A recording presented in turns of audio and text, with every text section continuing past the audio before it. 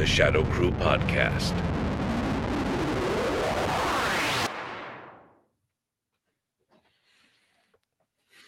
Well, hello. Hello. What's up? Good evening. And welcome to the SHADOWE Crew. I thought you were trying to do something, go around the table. Oh, we could have. That could have been great. Anyway, forget it now. Forget it. We're done. Oh shit, we're live. We can't go back and start. Yeah, we'll fix this in editing.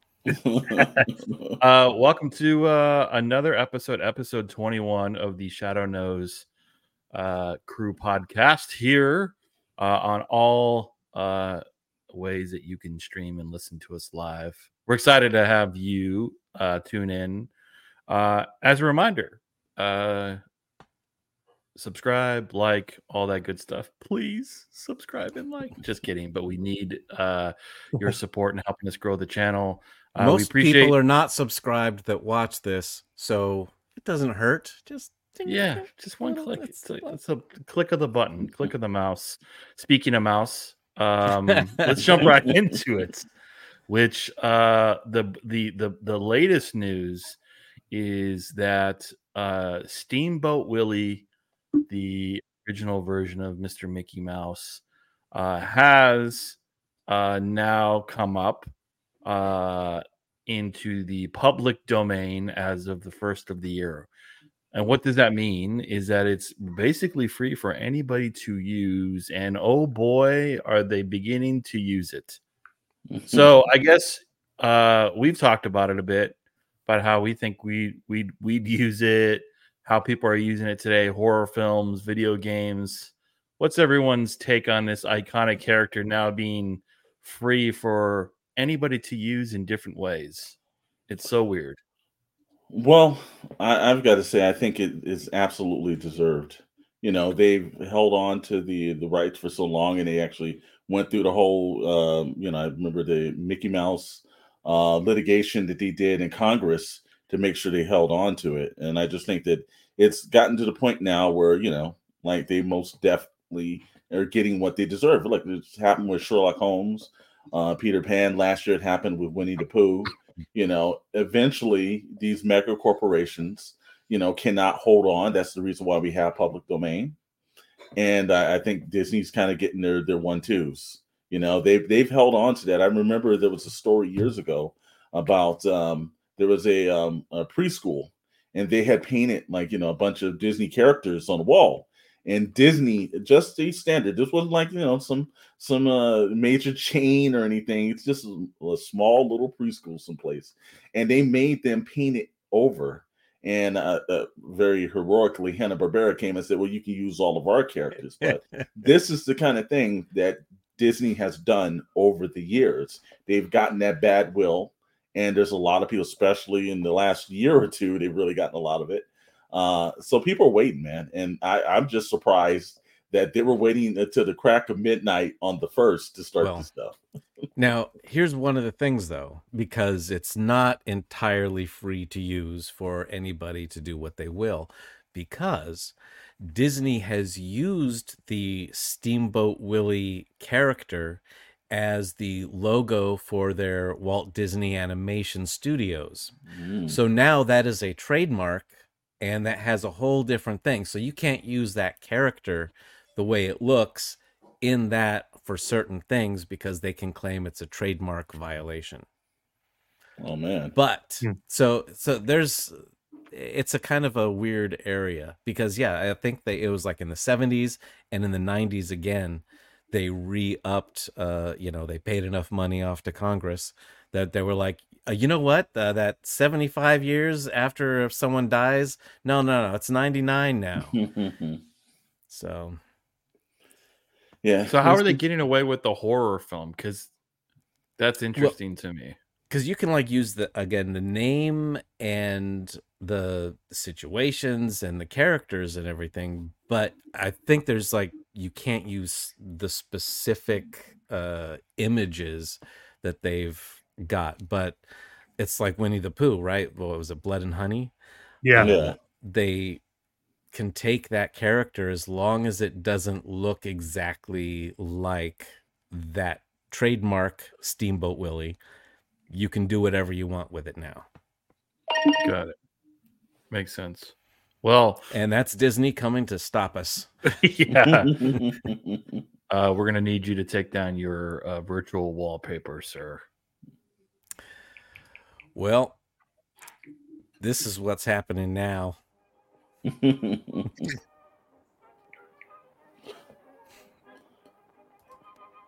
It's pure defiance. This is what this is. But it's an all right cartoon. Have you guys watched it? Yeah, I think great. No. I think it'd be cool to I think this could be a good action film. I see it has the makings of a good intro, a Bond intro.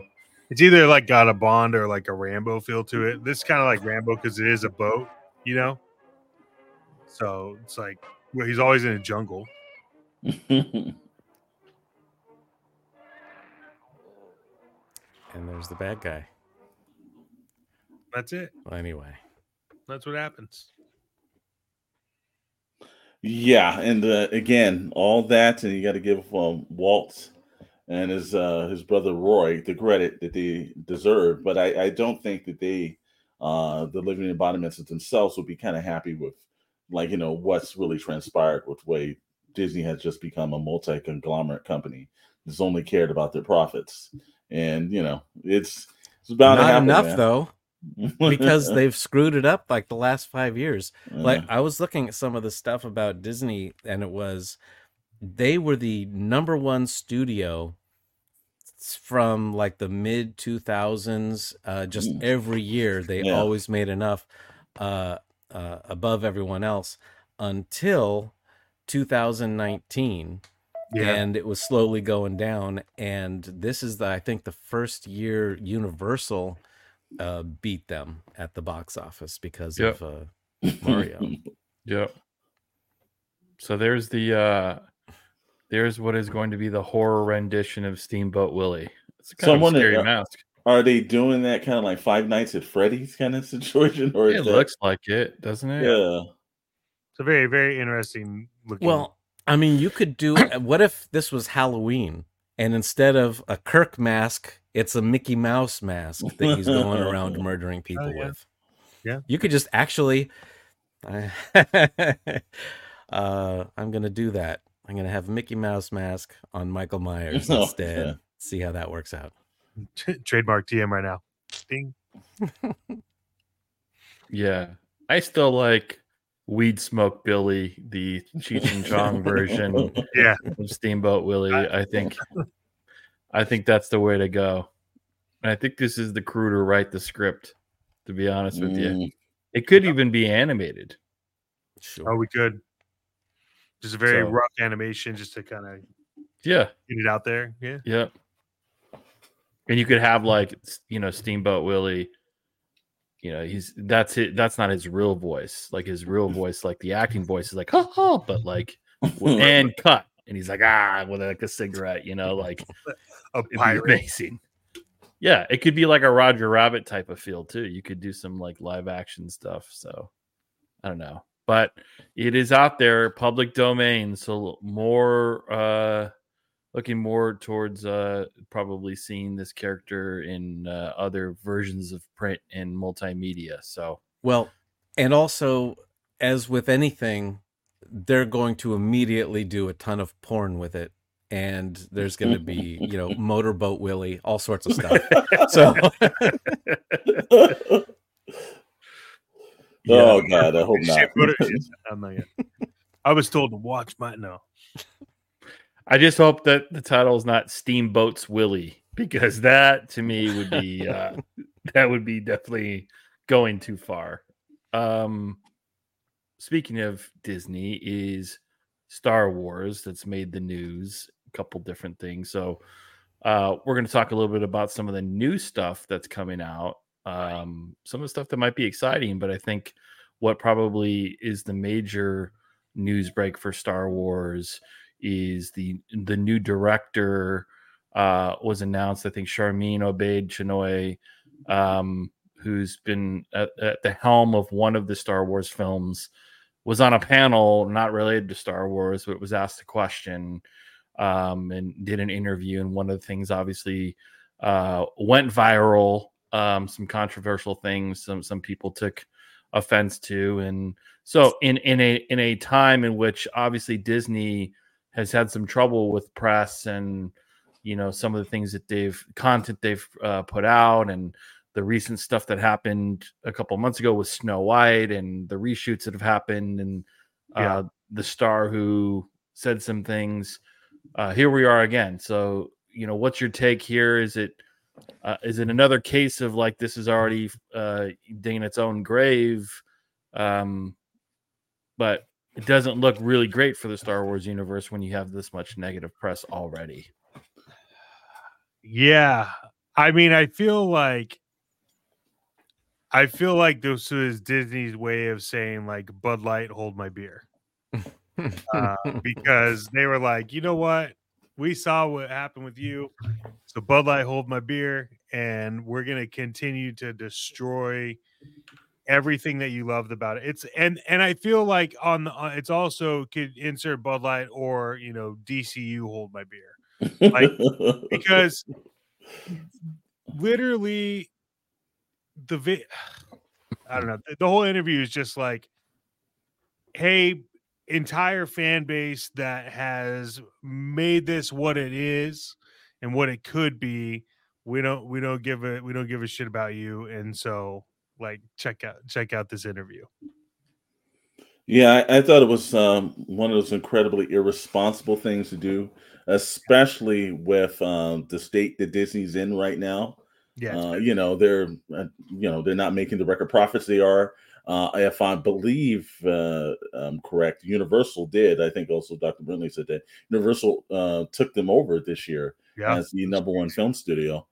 And you know, here's the thing: as much as you know, no one ever has a problem with, like, you know, you get the right director, the right person. Doesn't matter what gender or sex they are. It just, as long as they're the right person, they're passionate about the product, and they come in and do. But when you have someone do an interview on CNN and completely just demolish everything, and first of all, why do we care if it's we don't, whether it's a woman, a male, or anyone else that decides to direct the movie? Why is that the overfine? You made it about yourself and not about the franchise.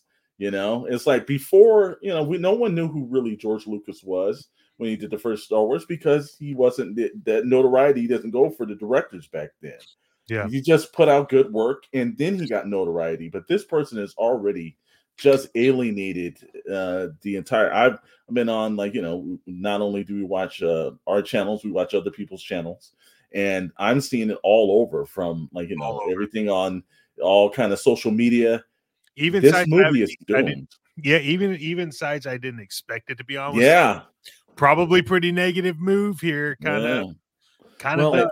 Now they're taking a lot of what she said previously in years ago, you know, and then conflating it with what's going on today. But what she said years ago was, "I like to make men uncomfortable," and okay, that's who you want to do a Star Wars movie? Okay, that does not sound like a great idea for a box office success. So, well, yeah, because you got that whole demographic isn't going to go watch it, which is the demographic that gets the other demographic to go watch it. So, like, you just it's a bummer, because this is the same shit. I think is there. I went and saw Aquaman 2 in, like, IMAX with kids, and did it help? Well, yes, no, but here's the thing. Ultimately, you watch Aquaman, right, or any of the previous, like, Black Adam, right? You had the whole thing of Black Adam where, you know, Superman shows up and says, "We need to talk," and so you have, like, everything going well, and then somebody comes and says, "We're not doing this anymore," right? Or, like, we're changing it. They've changed everything. And so now no one cares about DC movies.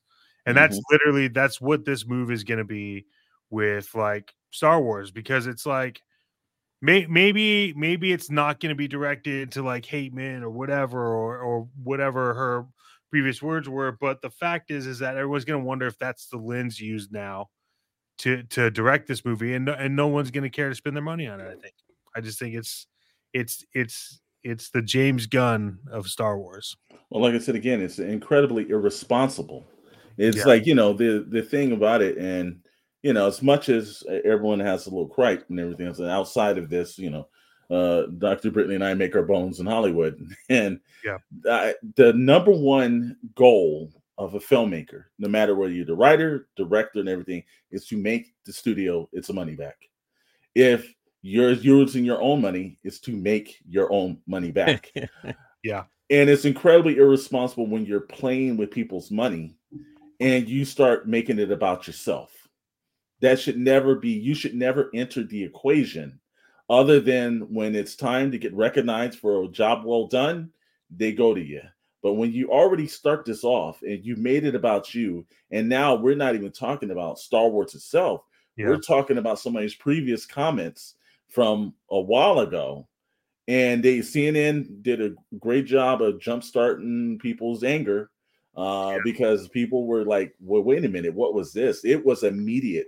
The next morning, I was waking up and there was hundreds of people pissed already. Feel like that's such a good point. I really feel like this was just like CNN shock media, just so no one could outdo them, to be honest. Well, and probably CNN was doing it for their ratings, Yes. It's because now everyone's going to be linking back to this interview and saying like, you see, we got them. And also for Disney, they've just had like 5 years of the whole go woke, go broke thing. And as they've gone broke, they still have not changed their tune. Yeah. And we still have Snow White coming out before any of this stuff. It's like Disney is going down the tubes unless they do a course correction. And all it is just make family entertainment.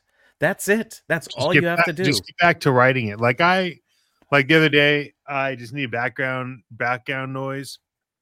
So I went and I put on Winnie the Pooh, the animation. And I was like, I wish. Not the horror movie? No. I was like, I wish that there was writing like this right now, because it's very much about a kid, but the overtones are very adult, but it's also just a good story. And right now, there's no good story. There's some hidden agenda. There's some other thing happening. There's some like whatever, like we talked about. Just like maybe that's not going to be her direction now, but I don't know. But also, when you do things like that, that's the whole thing of writing. You can hide any story you want into it, any message you want, but you have to make it not seem like you're saying, hey, get this message. Yeah. It's you do it subtly, and if people pick up on it, then it resonates a lot better than I'm stuffing this down your face. You better like it. Yeah. I think if there's anything though, because I don't think you could compare the Star Wars recent stuff to the Marvel stuff. And I think that there has been a few okay Star Wars series. We know the last movie was not great, but overall it's actually been much better than the recent MCU stuff. So I do say, regardless of this controversy, you've got Dave Filoni now at the helm at Lucasfilm, proven success in the stuff that he's touched, along with Favreau. You've got a lot of good stuff leading up to it, and then you have a couple things. You got obviously The Mandalorian coming again. You've got 4 different series in 2024. You got the final season of The Bad Batch, Skeleton Crew, which is a new series, Acolyte, which is a new series, in the Knights of the Old Republic timelines, which that's awesome. And then season 2 of Tales of the Jedi, plus some, the other. I mean, do you think still, regardless of this, which could turn people off with this particular movie is Star Wars still, there are high hopes for it. Because in my opinion, as long as Filoni's in charge, there hasn't been a massive point of letdown. So I would say I still have high hopes for the Star Wars universe. Well, What do you all yeah, I think they're doing. Hopefully they'll get back. Our only esteem is, like I said, stop making it about yourself, make it about the products. Filoni is the person who studied underneath George Lucas. He's the rightful heir, if you will say that. He's done the grind and he's put in the time, and he knows the universe well. And also, John Favreau's done an excellent job. And when the entire franchise was tanking, they brought in the Mandalorian and all these other things to bring it up. And then again, it's like, here's a character that categorically no one wanted to see again. No one wanted to see the last sequels. No one wanted to see those. And this same character, they're doing the same thing, shoving it down the throat. While you looked at it, when people say, well, there's a problem with the Star Wars toxic male fandom, nobody complained about Ahsoka. Everyone thought that was a great series. People were really excited to see that series done right. There were a lot of great in Andor. There was a lot of female characters that were leads that were done correctly. It's just, just get us back to just the key central is a galaxy far, far away. Yeah. And just about a good storytelling. That's all. Complicated characters, not just like, oh, well, I'm virtue and, women are strong and that kind of bullshit. That kind of takes away from the whole point that you're trying to make. I think you need to make someone vulnerable and fail at first. And then when they do succeed, then everyone is behind them. If they're immediately successful, then who cares? Oh, well, I guessing she's going to win at the end, right? Well, yeah, that pretty much, you have to be completely crazy not to know who was going to be the winner and losers. That one, it's like we already know that character is going to make it through at the end of their journey. Any movie, though, right, where you've got a hero and you've got a villain, if they are fighting, and pretty much 99% of the time, the hero's going to win. Mm-hmm. But if you can create in the writing something you're like, you know what? Actually, I don't know if they're going to make it out of this. Then you've got something. If it's just, easy, who cares? We talked about this in previous casts, but Godzilla -1, one of the best films of last year. If you all haven't have the opportunity, go to the YouTube channel. We did a year-end, the Box Office Graveyard Awards of 2023, the best films, the best of various categories, toys, etc. And then we gave out some awards for the duds, the bad things, the garbage. But Godzilla -1 did win an award for best movie, one of several awards. And that director and writer, that creative mind behind that shocked the world with how well it was done, had mentioned he would love to do a Star Wars film.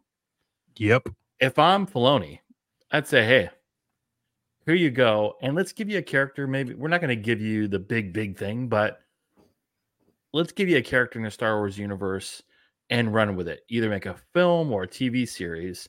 If that were to happen, I don't want to put anybody on the spot here, but is there a character that comes to mind that you would want to see, like, that hasn't had its own film in the mind of this guy? I got something crazy. Okay. C-3PO. Because he's lived through the entire Star Wars saga. So you can take Anthony Daniels while he's still alive, although I'm sure they've recorded his voice, so he will be C-3PO in perpetuity. But, you get him, and it doesn't even have, it could be animated. You don't have to actually put him in the damn suit anymore. But you can do little bits of Star Wars history, like things before and after that we've seen, little, insert things. And that could be very interesting, I think. And from the droid's point of view, C-3PO and R2. I love that. I love that. That'd be awesome. I think, and that's a character. It's like, it's not the I mean, he's such an important role in all these various things, but he's, you know what I mean? Right. You're not. He doesn't want to be there. He doesn't want to be in any of the shit that's going on. You know. Yes. He's like, no, get me out of here. Yeah, That would be a fun character. That'd be amazing. Here's one thing that I thought of, which would be really cool.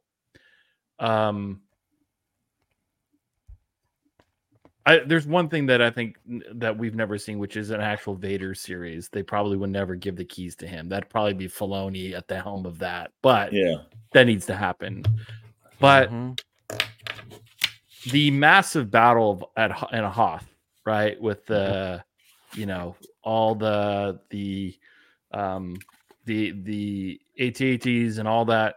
Wonder if you were to take that, like, and do like a mini series 4-part and concentrate on specific like battles and characters and things that were involved in that, because it's such an epic battle. Because he's done Godzilla and like he could do it like big scale too, and you tell like these miniature stories in the heart of this big battle that doesn't include the Skywalkers and whatnot.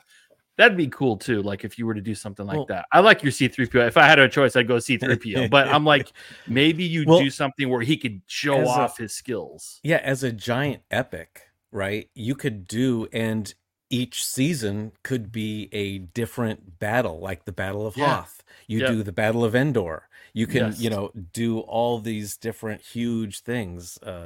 And it would be cool. Just you see it from the secondary character's point of view. What was Wedge doing? Yeah, that'd be awesome. And there's a successful video game series called Battlefront. Yeah, I love where that you game. can play, like, make a series based on that and have him have him do it. Like he at a budget. I mean, Disney's got the budget, but if you said, "Hey, we're trying to be we'll give you half the budget," he will do it so well, and you don't need like this crazy CGI because he did such a tremendous job with Godzilla. So anything else, Chet, Alex, did we miss, like, if they gave him a Star Wars thing? Because I think it'd be super cool if they gave this director a shot. Well, I think that's the same way where they did, Edwards, when he took over, when he did a movie called Monster, then he did Godzilla. You know, this guy did a low budget film on his own, and mostly did a lot of the work to it, special effects and everything included. And that did well for him. I think that, you know, you have to give opportunities. And I think that there are enough opportunities. And even with this past director, she was a documentary director. You know, the same thing happened for Empire Strikes Back. So their hearts and minds are in the right places. It's just, I think the limelight's too big for certain people and they start feeding into their own egos. And again, your number one job as anyone that works on the film is to make the studio its money back. If you're sitting in a situation and you don't come through in mind with that, then you have no part of being in this business. I will say though that she did say it like 2 different places, the same exact thing. So it might have even been talking points from Disney, like, this is what you need to say during an interview. Yeah, which, you know, which we all know in charge of that should be fired. Yeah. Well, I don't know. There's this Lando movie that's supposed to be made, but hopefully it was a TV series, and then it was Donald Glover. Who knows? But hey, I'm a big Star Wars fan, big Star Wars nerd. I hope it succeeds. We shall see. Dipping into the Marvel MCU. We've talked about it in various episodes, the struggle, and there didn't seem to be a lot of excitement. And where does it go from here with the unfortunate departure of one Kang, and what is next for the Marvel Universe? We did give in the box office graveyard awards, the thing that will live up to the hype in 2024 would be the new Deadpool movie with Hugh Jackman as Wolverine. We're all excited. We think it'll match the hype. But Echo is the newest of series that's going to hit next week on Hulu. I was like, I like the introduction of this character I think there was the Hawkeye series. Mm-hmm. You saw a little bit of Kingpin post the original Netflix Daredevil series. Yep. And I was like, but then when I read that episode 1 has a 6-minute single take fight scene between Echo and Daredevil, I'm like, okay, maybe you're going to bring something different than we haven't seen in a while. What do you all think about this? Do you think it's going to be good? Because that's how you bring in people. Like when you say up front, we're not going to tease this. We're basically going to say this is going to happen in episode 1. Yeah, I think it. I mean, I think there's a lot of potential. Like they have if they can keep doing that and that's what happens in the episode, and then people know that, and it's like, so every time they tell us something's going to happen, it's going to happen. Like that, just knowing the ending but not knowing where it's going to happen in the episode is also pretty rad too. It's like okay, well, I don't know when we find this out, and so there's like anxiety. But I mean, look, I hope they keep the original Netflix formula because it worked really well for all of those Marvels. So we'll see if this has that flavor behind it, and that does happen. That's where it pays off. You know. Look, I remember last year, and I think one of the box office graveyards went to Secret Invasion, and I was hyped, and I said that was going to be the pinnacle of what the entire year was going to be, and then it was a swift disappointment. And I remember first people were talking about all the trouble and all the situations they were having with Daredevil and Echo and rewriting and everything else. But I've also heard from behind the scenes that, one, this is the first time that they're actually going to do a dubbed version in a Native American language, which is extremely interesting, because I thought that's something that I don't think, other than maybe Dances with Wolves and a couple other films, we really haven't seen that, and someone take that level of detail. But secondly, this was a good character. The Hawkeye series was by far one of the best Marvel series. It was a sleeper because I didn't think it was going to be even as entertaining as it was. And that's how you introduce a new character and an old character and bring in villains. It did a great job of honoring Jeremy Renner's work, and then also the new version, and also a great slash villain, which so far it wasn't really kind of villainish. And I thought they brought all the Netflix back. Now this 6-minute fight scene reminds me of what they did in with Charlie Cox as Daredevil, and that one sequence. Like, if they're putting that kind of effort and entertainment into this, then I think it's going to do extremely well. And I like the fact that it's a mature audience, and it's also premiering on Hulu and Disney Plus. So they're giving it the best chance they can to actually grab you and grab your eyes, man. Yeah. Yeah, I have not heard good things about it, but this is also from behind the scenes before anyone has seen it. And part of, the cynical part of me thinks, oh, they're dubbing it into Navajo because they need people to watch this thing. But I don't know. It's when they release it all at once, which is this is also the first time they're doing that too. Yeah. That does not bode well for me, because it seems like, I don't think we're going to have people continuing to watch this week to week. We might get them one night and we'll see how far they get. That's not necessarily true. That's how they release Hulu. A lot of the series is on Hulu. A lot of the Marvel series is, and I think it's just all at once. The Hardy Boys. There's a lot of Hulu series that are dropped all at once as well too. Now they pick and choose some of that, but there were a couple of the original Marvel series that they did before they did the new Marvel television. Those Hellstorm and all those were all dropped at once on Hulu. Mm-hmm. So that format has been followed on Hulu before with some of the Marvel series. So I don't think that was the point. I just thought that, look, they've got a series. They know that they've got another mega series that they're still in the middle of doing, and they're going to drop a little bit more. I've even heard that redoing. I've heard Hit Monkey's coming back for season 2. So they're getting stuff together. And besides, if you haven't watched Hit Monkey, you should watch Hit Monkey. It's pretty good. I think they're trying to start the year off on a better note than last year. And I think this is a character, unlike most of the Marvel characters that we're used to seeing. You've got a person who is like, who's deaf, who speaks in Navajo language, that you have like, the Kingpin, which we've all want to see more, like, Chris was just talking about a Vader series. We all want to see more of the Kingpin. And I think if you can get a little bit more of his origin and his upbringing, then that's going to be something we definitely want to see. And this is a great actor for Kingpin. And the best. Luckily, they transferred him over to the Disney stuff. Very smart move. That's one of the few Disney smart moves they've done. Well, they said the Thanos of the street is what which I think is awesome. If you can make him just as badass. Well, I mean, he was the villain in Spider-Man, Daredevil, Punisher, all the street level people in New York. Look, even I'll give credit where credit's due.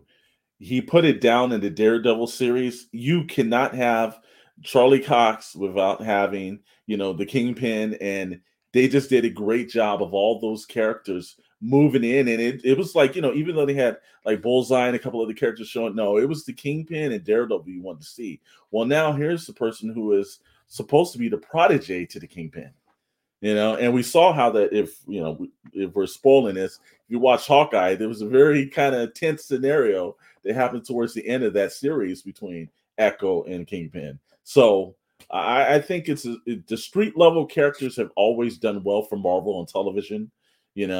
I think this is a very good move. And even with Daredevil popping up at the end of the year, I think they're kind of getting back to some of that, not everything has to be super special effects and aliens and everything else. We can just deal with the people in the inner city. Yeah. I forgot about, because when Disney Plus came out, they pumped out a few new MCU, and I forgot about how good that was, that Hawkeye series, and the Captain America and Falcon and Winter Soldier. It was all right, but it was way better than the new stuff that's come out. I think they hit their stride in the beginning, and I think Hawkeye was probably the pinnacle, because out of all, it was kind of like the Guardians of the Galaxy. I think we wrote that off before we saw it, and then it turned out to be, well, actually, this was pretty entertaining, well written, and it was just really, and it's probably one of the things we should have done for that retrospect Christmas series. Next year.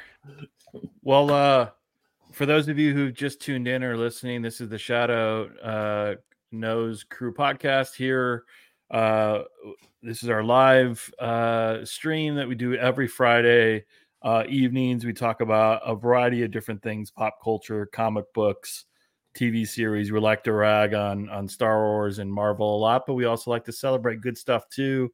And also check out our various links in the channel. We've got some really cool stuff on YT as well. So I think it's now time for our best of series. So we do this on a regular basis every episode, where we do the best of series. Could be the best of sci-fi films of all time, the best toys of all time. And this week is the best of series, the best comic book cover artists of all time. So for those of you who are not as much into comics, this is basically the artwork of the front of the comic book. So you walk into the store and you see amazing artwork that you gravitate towards and you purchase, and it might be good writing, might be good drawing inside, but at the end of the day, it's the cover that really attracted your eyes. And in the comic book industry, sometimes, especially the collector's world, the art is what gets people excited and moves books and makes money. And so we want to talk through what of our favorites of all time when it comes to the cover artists. And the cover artists could be the same as the people who actually drew the book, but in a lot of cases it's not. So anything I'm missing here for a lot of the comic book fans or non-comic book fans that are listening? No, I think he actually capsulized that really well, man. I think just like, whether you think of where the comic books are Time Magazine and everything else like that, there's great covers that's going to draw people's interest. And just pretty much going to be who does it the best in comics. Okay. Well, let's get into it. The best comic book cover artists of all time. Well, we'll let Chet start first because we all know his answer. I wonder who it's going to be. Well, so I got a few. But my first one would be John Romita. Oh yes, because senior or junior? Yeah, that's junior. Or I was going to ask senior. Because he did the Spider-Man cover with Mysterio, and no one can draw Mysterio without heavily referencing John Romita's work, and he is a phenomenal artist all the way around. Just his covers are timeless. I actually have that Spider-Man one in my office. So, but yeah, that's one of mine. Well, I'm going to put this out because number one, not only is he a friend of the channel, but he did some amazing work for us, Mr. Tim Bradstreet. If you've read any issue of The Punisher back in the 2000s and you saw those basic, almost photorealistic covers, that was Tim Bradstreet. If you picked up any of the Hellblazers and you saw a cover that looked photorealistic, that was Mr. Tim Bradstreet. The guy just does excellent work. And there's the cover that he did for us. Yes, the Tim Bradstreet cover we were able to get for our graphic novel. Yeah, he's a great dude, man. But also he's just a very talented artist. And I remember with that piece, he pretty much said he normally doesn't do a lot of outside work, but we told us send him the book. And then he said, well, I've got a cover idea. And when we saw the cover, we knew he actually read the book, actually. So, kudos to him. But that's basically a biased plug. But Tim Bradstreet goes on top of our list. But, I mean, he is one of the greats. Like, literally, when we sat down, like, well, who should we get to do a cover? We had two names on our list. It was Alex Ross and Tim Bradstreet. And we actually got Tim Bradstreet somehow. And that's actually thanks to Mr. Storm. Well, that's actually thanks to Chris for coming up with the idea. And then it was like, I don't have anything to do with that art or that cover. But it's pretty badass to have Tim Bradstreet, who, as you said, synonymous with Punisher books. It happens to be during that run so great. I'm going to say, speaking of Hellblazer, because I was a big fan, if you all remember Dave McKean, who did interesting covers, more like the kind of the creepy, kind of more the sketch paint type of artwork, who also became incredibly famous for some of the covers of the Sandman. That art and those covers super collectible, and I think encapsulated the Hellblazer feel, but also the work on Sandman was awesome. So definitely in my top 5 for sure. One of my favorites is Mike Mignola. Yes. And before he was known for Hellboy, he did Gotham by Gaslight. He did the alternate covers for Death in the Family, which is really cool. Robin Dead never looked as scary as when Mignola did them. But there's all sorts of stuff that he's done. A lot of Batman's. Beautiful. Well, I'm going to knock this out of the way because I know somebody's screaming at their television set right now. Mr. Alex Ross. I mean, probably number 1, right? Yeah, like, although Chet might have a counter to that, but yeah. When your art goes for thousands of dollars at conventions, you're.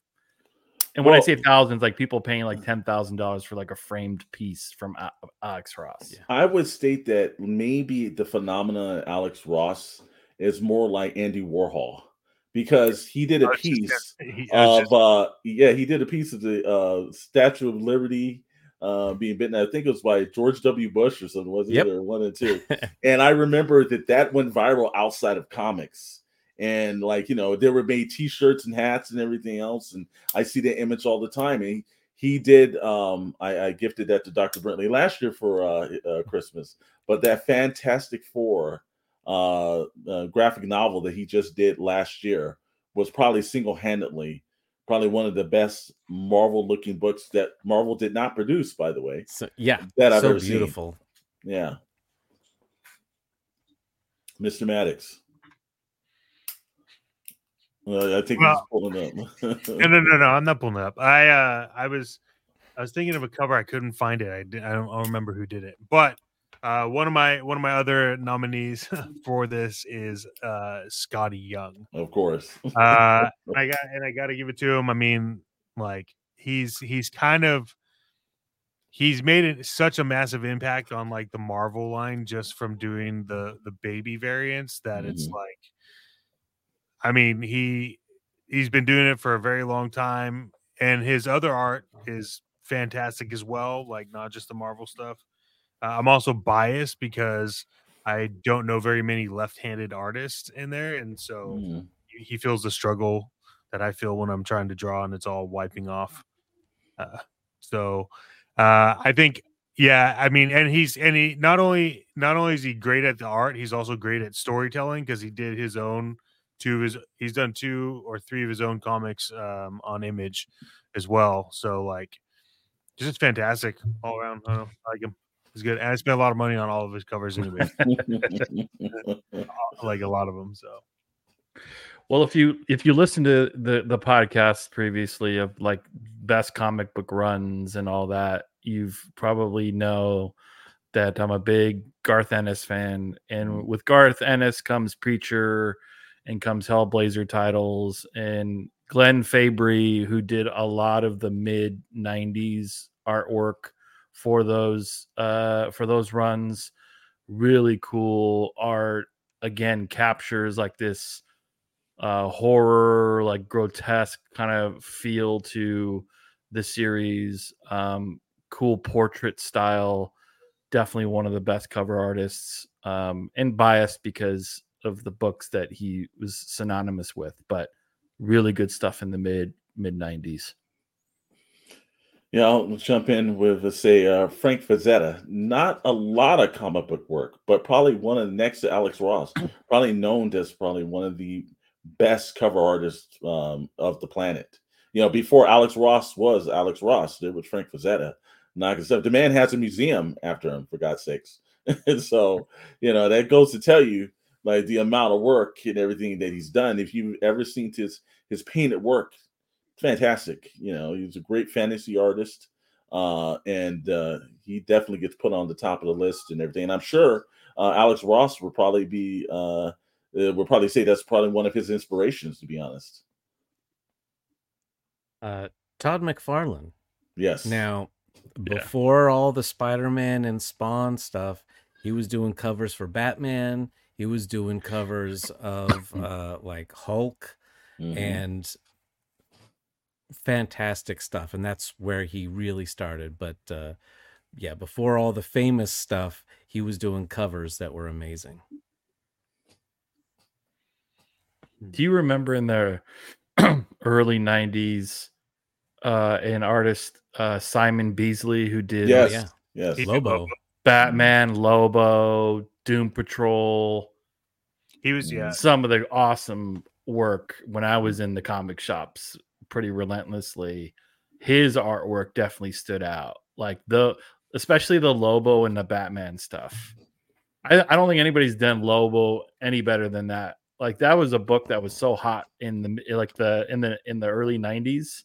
And I think it had a lot to do with like the cover art. So that's one that stands out for sure.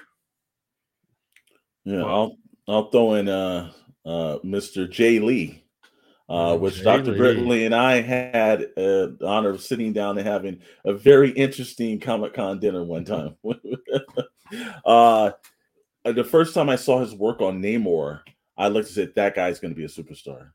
You could just look at his work. His line work was a little bit of Mike Mignola, a little bit of his own, a little bit of Joe Quesada, possibly, maybe a lot of, Larry Stroman. You can see that all in his work. And yet he captured it in such a way of black and whites and ink. He just, and also he's really great guy to talk to. That's our 50 Shades of Alan Moore kind of connection that we've ever had, or five degrees of Alan Moore. That's where we got that from. If you're going with Jay Lee, why not Jim Lee? Because Batman has never looked better. The X-Men have never looked better. Punisher has never looked better. I mean, it's just everything he did was amazing. Yeah. And it's like the iconic versions of those characters. Like everything that DC puts out on pajamas and all that shit, that's Jim Lee artwork. Yeah. True. Well, we can't forget about two cover artists that I think were really focused in on the female comic book characters. Adam Hughes. I was just did okay, Chad, if you want to get an Adam Hughes, but also say J. Scott Campbell. Obviously, I mean, if it comes to mind, those two. I'll throw in the third, Michael Turner. God rest his soul. Yeah. R.I.P. Those three were the ones that they just shaped all the books, and whenever you saw an illustration of a female that was just done in such a just exaggerated but great way, those three guys come to mind. Adam Hughes' work on Wonder Woman was awesome. Oh yes, and you know what, J. Scott Campbell did pretty good, like when he didn't do female characters, but obviously he's known for like a lot of that and those covers in the late 90s, early 2000s for sure. Yeah, I'm even going to say, I know Chet said the senior, but John Romita Jr. He's like father and son. Come on, man. It's like two probably of the long-standing runs on Spider-Man. It's like you don't really kind of see that happening. Yet, different art styles, same influences, same principles, and same work ethics. You don't see that in comics anymore. And you can't have the Romitas without the Adams. Oh, absolutely. Absolutely. All three of them. Rest his soul, lost him last year. Was always on his Instagram lives just calculating my cards at that's like $15,000 if I want to buy it. I mean, Neil Adams, like fantastic. Yeah. And let's also throw in the Kuberts. Oh yeah, Kubert, Andy Kubert, Adam Kubert. It's like, look, the legacies of like Marvel and DC right here. You got to give them all credit, and I will also give credit to also Mr. John Burns. Because again, he's his work in the 80s is the pinnacle of work, and I don't think a lot of people put it in any way where you kind of see that going on and not, and you're kind of wondering to yourself, it's like, did we forget John Burns? I think he does get forgotten in the modern age a little bit more now. So thank you, Mr. John Burns, wherever you're at. And along with that, George Perez. Oh, he did some of the most detailed versions where no one can get as many characters into a frame as George Perez can. Jeez, But I think that late 80s, early 90s stuff was fantastic. I remember I think, didn't he do the Avengers and the Justice League? Yeah, he did a cover, and it was like double gatefold. Yeah, but he used like every Avenger, every Justice League member, like even the unknown guys. That his covers are massive. Yeah, he was just a fantastic cover artist, man. Wow, I'm sure somebody would have been screaming at the top of their lungs, missing that guy. How about Mr. J.G. Jones? Who's known for Wanted and a bunch of other books. He's guy's got a great cover artist. Or I'll even throw in John Cassidy on this list, who did Planetary. And new cover style, new illustrations every month that was completely different. And Astonishing X-Men also. Great run with Joss Whedon. And you said Brian Boland. Oh, Brian Boland. Yeah. Oh, Killing Joke. That's one of the best covers ever. And we'd like to welcome people into hour 5 of the best comic artists. Oh yeah, I have a huge list still. Well, I know some of them I didn't even have on the list, but you said Michael Turner. I was thinking like Witchblade and Mike Choi, who's done all that like stuff. All the like his stuff is great. Like this could go on. Also, the worst comic book covers of all time. Rob Liefeld, box office favorite award coming to you. But that's for another topic. Day, wait a minute though. My man does have iconic covers, not for the right reasons, but he does have the most iconic Captain America that's ever existed. Yep. Again, like I said, we go all night on this one. We got to size down that VHS screenshot. I'm gonna go real quick through my list of outstanding things just to speed shit up. But I mean, Frank Miller, amazing shit. Again, before he was famous for his personal stuff, he was doing Batman covers, and there was one of my favorites. Let's see, Jeff Darrow, who worked with Frank, but he's the most detailed guy I think working out there. Dave Gibbons, Jim Steranko. I love all that Nick Fury, Agent of S.H.I.E.L.D. in the 60s stuff. Norm Brayfogle, my personal favorite for Batman. Jock. Oh, yeah, Jock. Yeah, Jock's put it down. Mike Texera. All the... what was it, like Punisher, Ghost Rider, all that stuff. J.H. Williams 3. I loved his stuff when he was doing what was it, Batwoman. Those were some of the most beautiful covers, and I started buying that series just for the covers. And Dale Keown, one of my favorites is that the Hulk cover where it's just like and they did it in different, the printings in different I think colors, they also did like 3D green and pink and all shit, but beautiful stuff.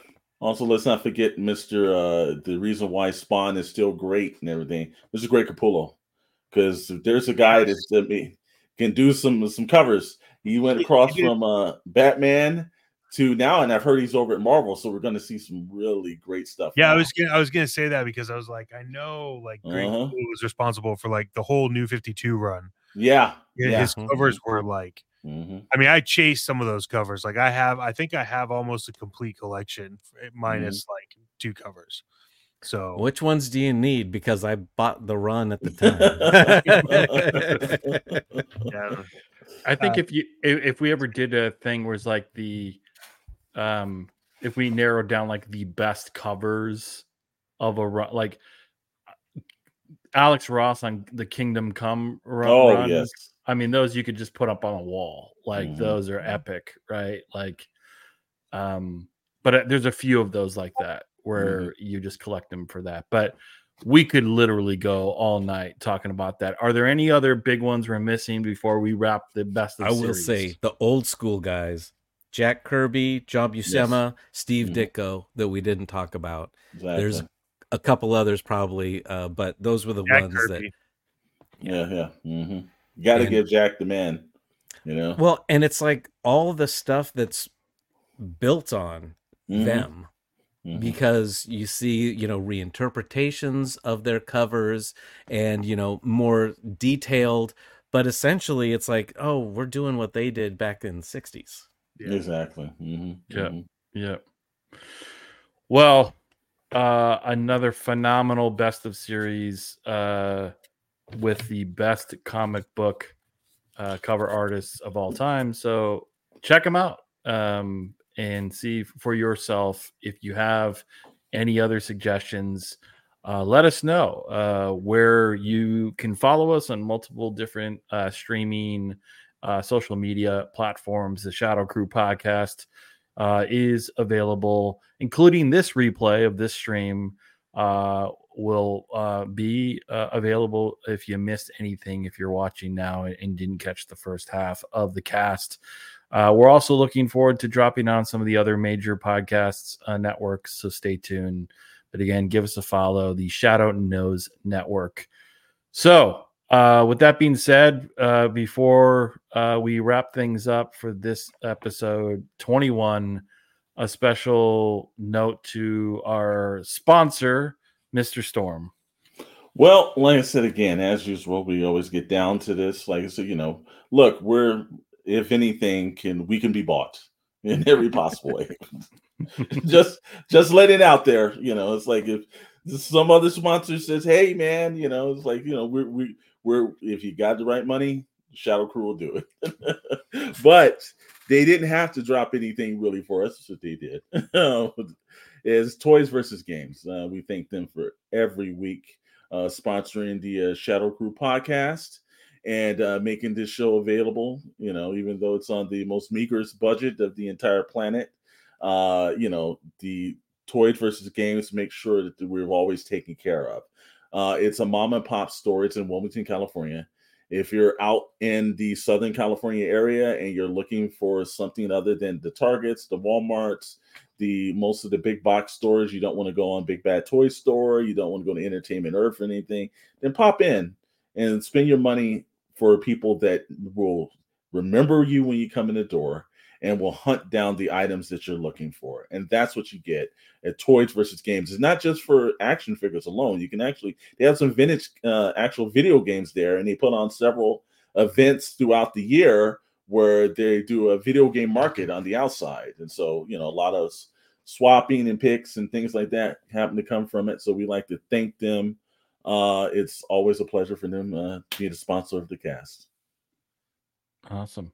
Well, again, check out our various social media channels. We're on Instagram, we're on YT, we're on various other things. Check us out. And we've got a lot of other content, a lot of other things like holiday retrospects, Mr. Storm, Dr. Brantley, Chet Maddox. Chet is always delivering some amazing reviews on various topics in pop culture, including toys, and more to come on toy finds and things of that nature. So thanks for tuning in. Thanks for subscribing. Any last words before we adjourn, gentlemen? No, it's always a pleasure, brother. It's always a pleasure. I love my Friday nights and everything, especially on our new platform. Everybody that's popped in, thank you so much. And let's just keep this growing. Awesome. Yeah. All right. See you later. Have a good night.